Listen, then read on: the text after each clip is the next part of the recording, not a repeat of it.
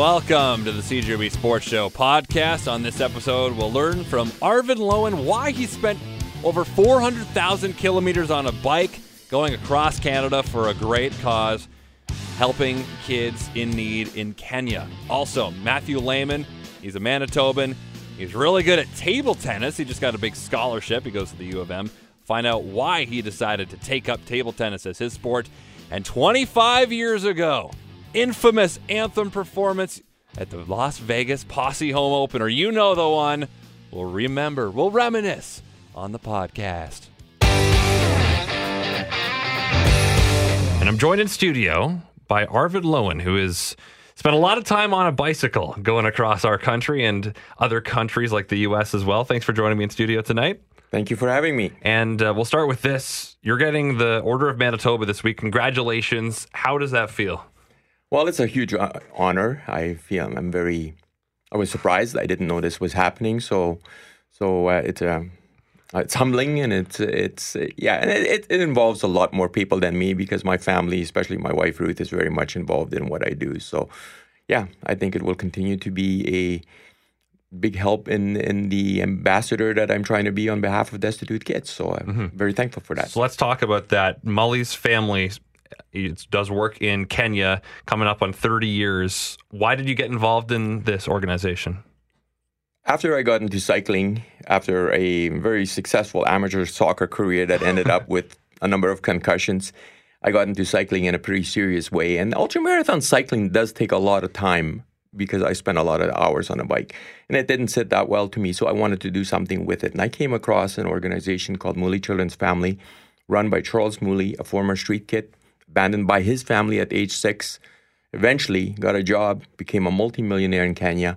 Then 30 years ago this year, he gave it all up and started taking street kids into it. I got involved with that organization. I asked them to send me 3 kids, aged 12 to 14, to Canada. I bought a tandem bike, cut off the rear pedals, put on a comfortable seat, and in 2005, in an event called Spoke 2005, the Canadian Safari, I transported them 7,000 kilometers across Canada, thinking that was a one-off. It gave those kids an opportunity to tell their story on media, national media, TV. We did a lot of media interviews because it was unique. And then my wife and I, we went to visit there, and that's where we became convicted with very specific instances as to this was just the beginning. It was not the end of what we did. And so then I came home and I said, well, how can I duplicate the exposure? There's no way I was going to transport another person across Canada or anywhere else because of the responsibility that goes along with it, because they were not participating. They were just dead weight in the back. Right. So then I decided to take ultramarathon cycling to an elite extreme level and create a platform that way. So that's why I do what I do. And how much time have you spent on a bicycle in the last 15 years? Oh boy, I'm not sure how much time, but I've cycled. Let's talk mileage. Let's talk mileage. In the last 15 years, or actually since 95 is when I got into biking. I did it for personal reasons, but I biked about 450 kilometers since that time. So 450,000? Yeah, 450,000. Sorry, yeah. It's a lot. It's a lot. How many times have you been across the country? Across the country, I've been 4 times across Canada. I've still hold the Guinness World Record for cycling across Canada in 13 days, 6 hours and 53 minutes. 6 hours and 13 minutes. That's what I got here. Yeah, I think that's what it is. So what that means less than 2 weeks across Canada. Canada. That means is I'm on a bike somewhere between 19 and 20 hours a day. Goodness. Sleeping about 90 minutes to 120 minutes a night. So it's pretty brutal. It takes you into an area that most people are not willing to go. Which did you go from? I go west to east? I go from west to east because supposedly there's predominant westerly winds, and so I set the record in 11. I tried to break the record in 12. Was 700 kilometers ahead of my record pace. No, I was 5 hours ahead of my record pace with 700 kilometers to go when I had a complete mental and physical collapse. Didn't set the record. And then in 2016, I was going to try it one more time, and I crashed in. So I rode the whole time with one side of my body completely in road rash. And then I've cycled across the U.S. 2 times, and from Deadhorse, Alaska to Key West, Florida. Every one of these events is simply a platform to promote the organization that I do and to raise funds for them. Because that would be the question when people hear you say you had a complete physical, mental breakdown on the road. Why do you put yourself through this? Very simple. There's no way that I would be able to put this kind of effort into something if it wasn't for a much bigger cause than personal challenge and satisfaction. You know what? It's not that important. But cycling is really not that big deal in the picture of life. But Right. in these 15 years that we have now done this work or volunteer work on behalf of them, we've raised well over $5 million for Mooley Children's Family, who today have 3,500 kids in their home. They call Charles and Esther Mooley mom and dad. And then it's 30 years, and that 15,000 have graduated and gone through the organization. And an important stat, because we deal a lot with this kind of stuff here in Canada as well, an important stat is that 92.5% of those who graduate from Mooley Children's Family, you got to remember, they're rescued out of the slums. They're basically outcasts of society. Yeah. Become successful or make a go of it in society. So rehabilitation is possible. It's every day. It's evident. That's what they do. And what kind of feedback have you heard from people there about what you're doing here? Well, of course, we've had a lot of feedback, obviously, and I've been there 4 times. I think I've been there. So to just simply verify what I am representing, I mean, we have a lot of people that are supporting us or supporting them financially on our behalf. And so, of course, I have to report back to them and say, yeah, this is legitimate. And I'm going to be having those kids that I took across Canada in 2005. We are bringing them back to Winnipeg here at the end of my 15,000-kilometer event, which is all happening between Hodnot and Lockport on Henderson Highway. So I know every single crack in that road. I've been up and down about 350 times, and I think I have about 150 to go yet. So, okay. So are you going to be taking them on the bike again? No, I don't have that bike anymore. Okay. And I think by now they're 27, 28 years old. So they're probably a little bit heavier than they were in 2005. So. I guess it would be, yeah. So you have a website as well called Grandpa's Can. Mm-hmm. Why did you decide on that name? You know what? When we started this and when I got into it for a fundraising purpose instead of just for personal satisfaction, our 3 kids who got married within 16 months of each other also started to having kids in rotation, and we just kept getting more and more grandkids and grandsons. And so somehow at one time I came up with the idea that, you know what, grandpas can still make a difference in the world. And so that's where the name came from. And you said grandsons because the coincidence of the family is that our own biological grandchildren are all son boys, and they were born every 6 months in rotation. You couldn't plan. I come from a manufacturing background. You couldn't plan a schedule better than that. And so then after those 9 boys were born, our oldest daughter and her husband got into long-term foster parenting. And so we are now blessed that they also have 2 girls that they have in their family and 1 little boy as well. So, and they're in age just below ours. So we start from 1 year as the youngest to 9 years as the oldest, 12 kids. They all live within 5 minutes of our home. So we're busy, and we're very happy to be busy. So when you're not on a bicycle? That is a lot of time spent with them, yes. Absolutely. So you're in your early 60s. Is there any kind of message you're trying to send to other people your age that, obviously not biking 400,000 kilometers, but just to get out there and try to do stuff? Yeah, you got to put in a lot of work into whatever you're trying to do. And to me, if you're finding a passion, something that you're passionate about, I believe it's okay to put 100% effort into it.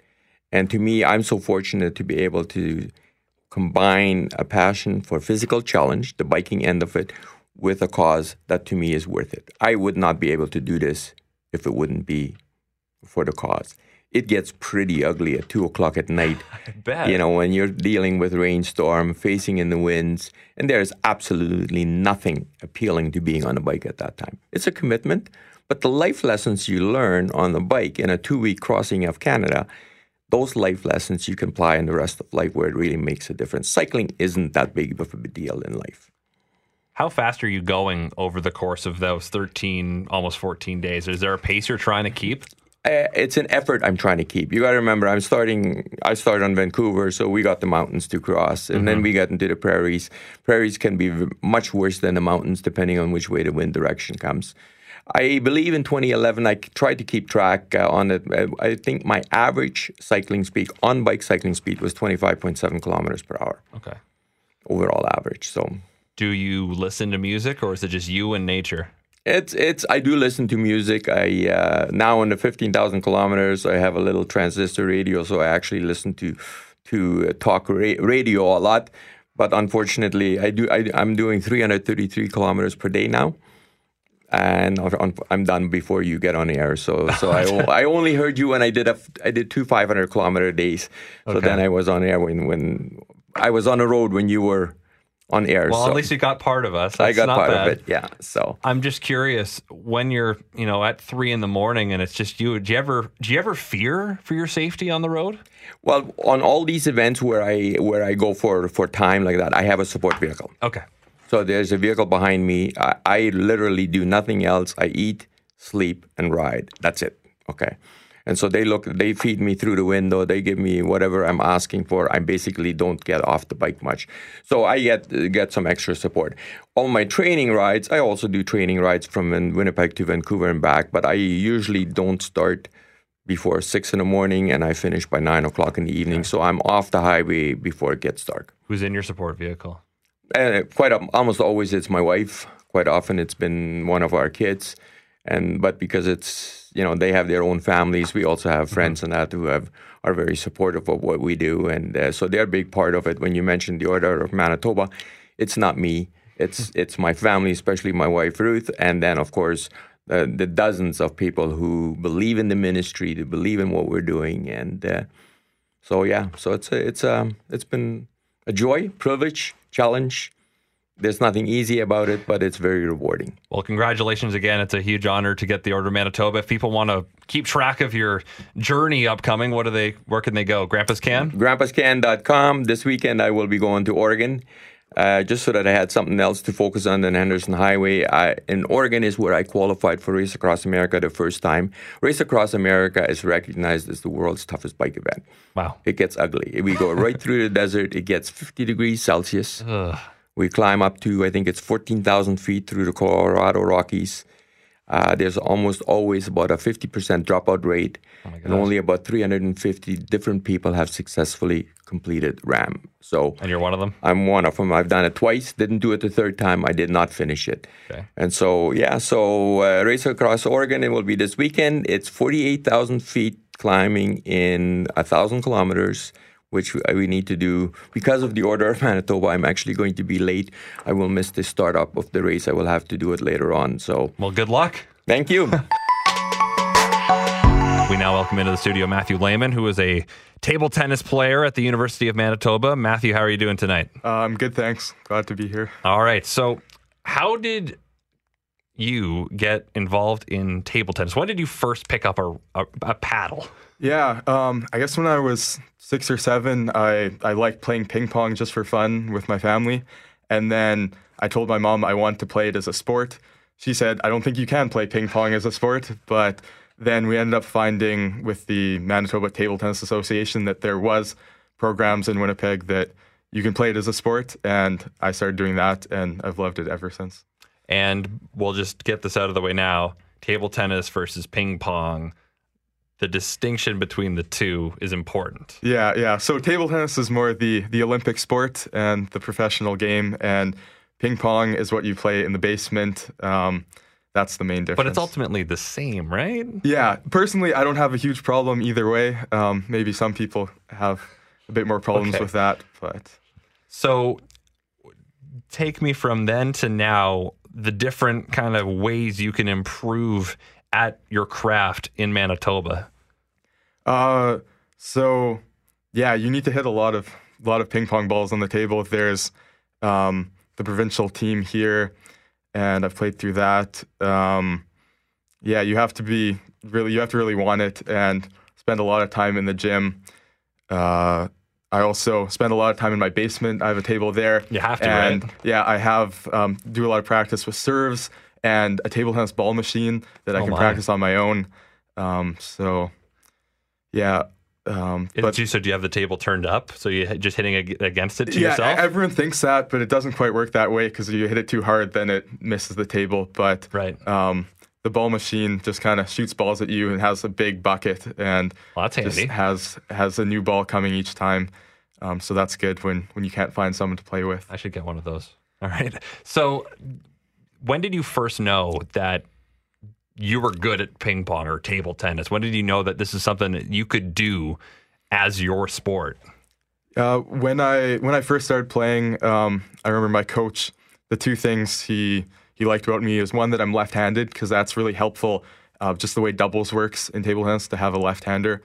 And also that I was good at listening to directions, and I quickly started joining the provincial team and got to go to the junior national championships. And the first year I went in the under 11 category, my partner and I got the bronze medal, and the next year we won team event and doubles in under 11. So that was kind of cool, and got to travel to Halifax for that and stuff. So that's when I saw the opportunity that table tennis could give me. How rare is a lefty in table tennis? It's actually quite common. Okay. In the top 20 in the world, more than half are left-handers. So there seems to be some sort of advantage, because more than statistically you'd think, in terms of the population of left-handers. Right. There's a lot of left-handed table tennis players in the top level. What do you find easier, singles or doubles? I like doubles. It's kind of fun to play with a different person and have a little bit of the team aspect in there. But singles, it's they're both different, both good. But how important is communication in doubles? Because the ball's going so fast. Yeah, you have to alternate hits. You can't hit it twice in a row in table tennis, unlike other racket sport doubles. So in that case, you're never hitting each other. Okay. But you do need to kind of think about tactics and where to place the ball, so the next person, your partner, can get a good shot and whatnot. But do you have to hit it diagonally? Just the serve. The serve you have to put diagonally, and then the rest you can put anywhere. Okay. But you really have to have that chemistry with the player. Some people you can just play really well with, and some it just doesn't work. The styles just have to mesh together well. How would you describe your style of play as a singles player? I would be an offensive player. I like to stay more close to the table than some players, and play with more spin is what I like to do. Okay, so you mentioned you're hitting balls all the time. Any kind of workouts you have to do to strengthen yourself as a table tennis player? Yeah, I do strength and conditioning in Winnipeg with the Canadian Sports Centre, Manitoba, and it's a lot of footwork stuff, a lot of leg stuff, and then it does do a lot on your table tennis. Takes a lot on your shoulder because you're just doing repetitive movements a lot. Right. So my shoulder exercises right now are kind of rehab stuff, since that's what I need. But it's a lot of footwork and lower body stuff is usually what you're doing in the gym. Okay. So you also got to go to Universiade in Italy recently, basically the World University Games. What was that like? Yeah, that was a really incredible experience. I just flew back in late last night, but it was a really cool experience. The opening ceremonies. So the Universiade is the biggest multi-sport games in the world, next to the Olympics. Wow. And walking in, it has the full opening ceremonies. We walked in with Team Canada, everyone with their red shirts and the maple leaf, and about 30,000 people were in the stands, and big cheers as they say Canada. So that was definitely an unforgettable experience. And how did you do? It was a really tough competition. I was happy to make it out of my singles group, and in mixed doubles, we had a really close game against a team from Sweden and lost 3-2, 11-8 in the last set. But it was definitely really cool to be among some of the top players in the world. Was it a bit eye-opening? Yeah, for sure. I've played internationally before, but not in this kind of big multi-sport thing. So that was really cool to experience. Where does Canada sit in the overall power structure of table tennis around the world? It's definitely not the biggest sport in Canada. In Europe and Asia, they have professional leagues, and it's a lot more ingrained in culture, and everyone kind of knows the sport. It's slowly growing in Canada, and hopefully we'll get there soon. It is still, I think the feeling here is that it's kind of a Canadian Tire game that you buy a table and you play in your basement with friends and you just mess around. Yeah, definitely that's the way it is here. I always get the comments like, do you sweat when you play table tennis, or do you change into athletic clothes?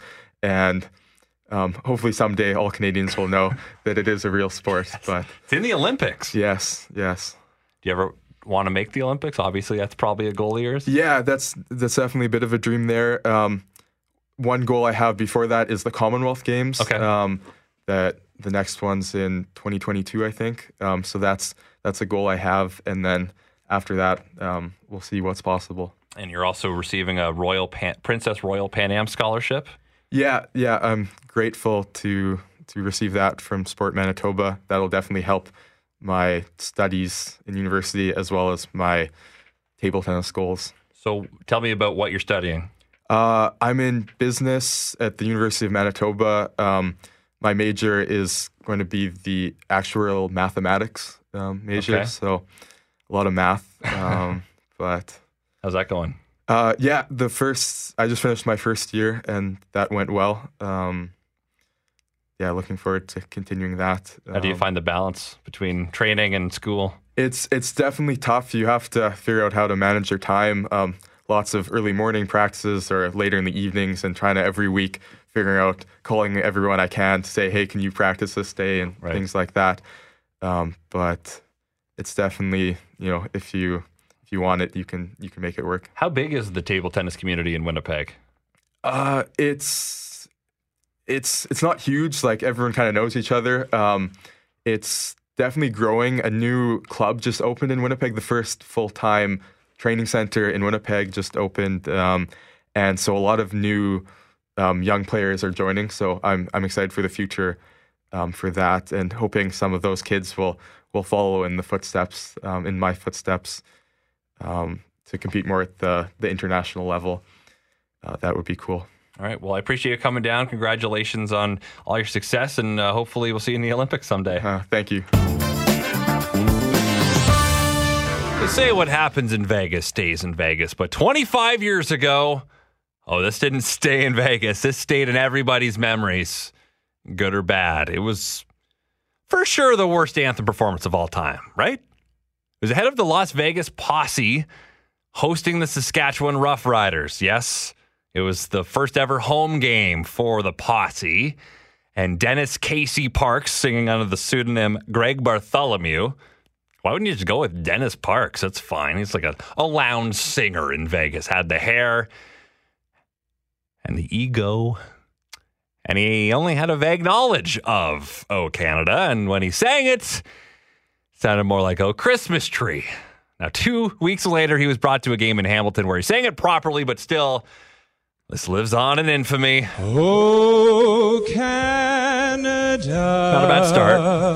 Our home and native land, true patriot love in all thy sons command.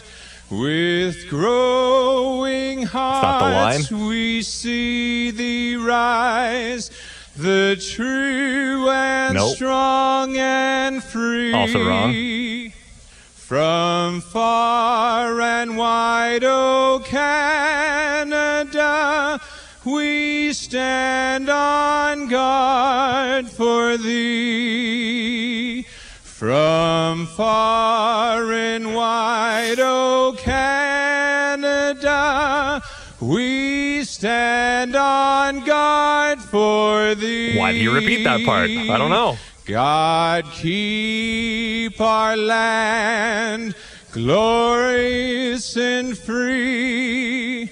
O Canada, we stand on guard for thee. Big finish.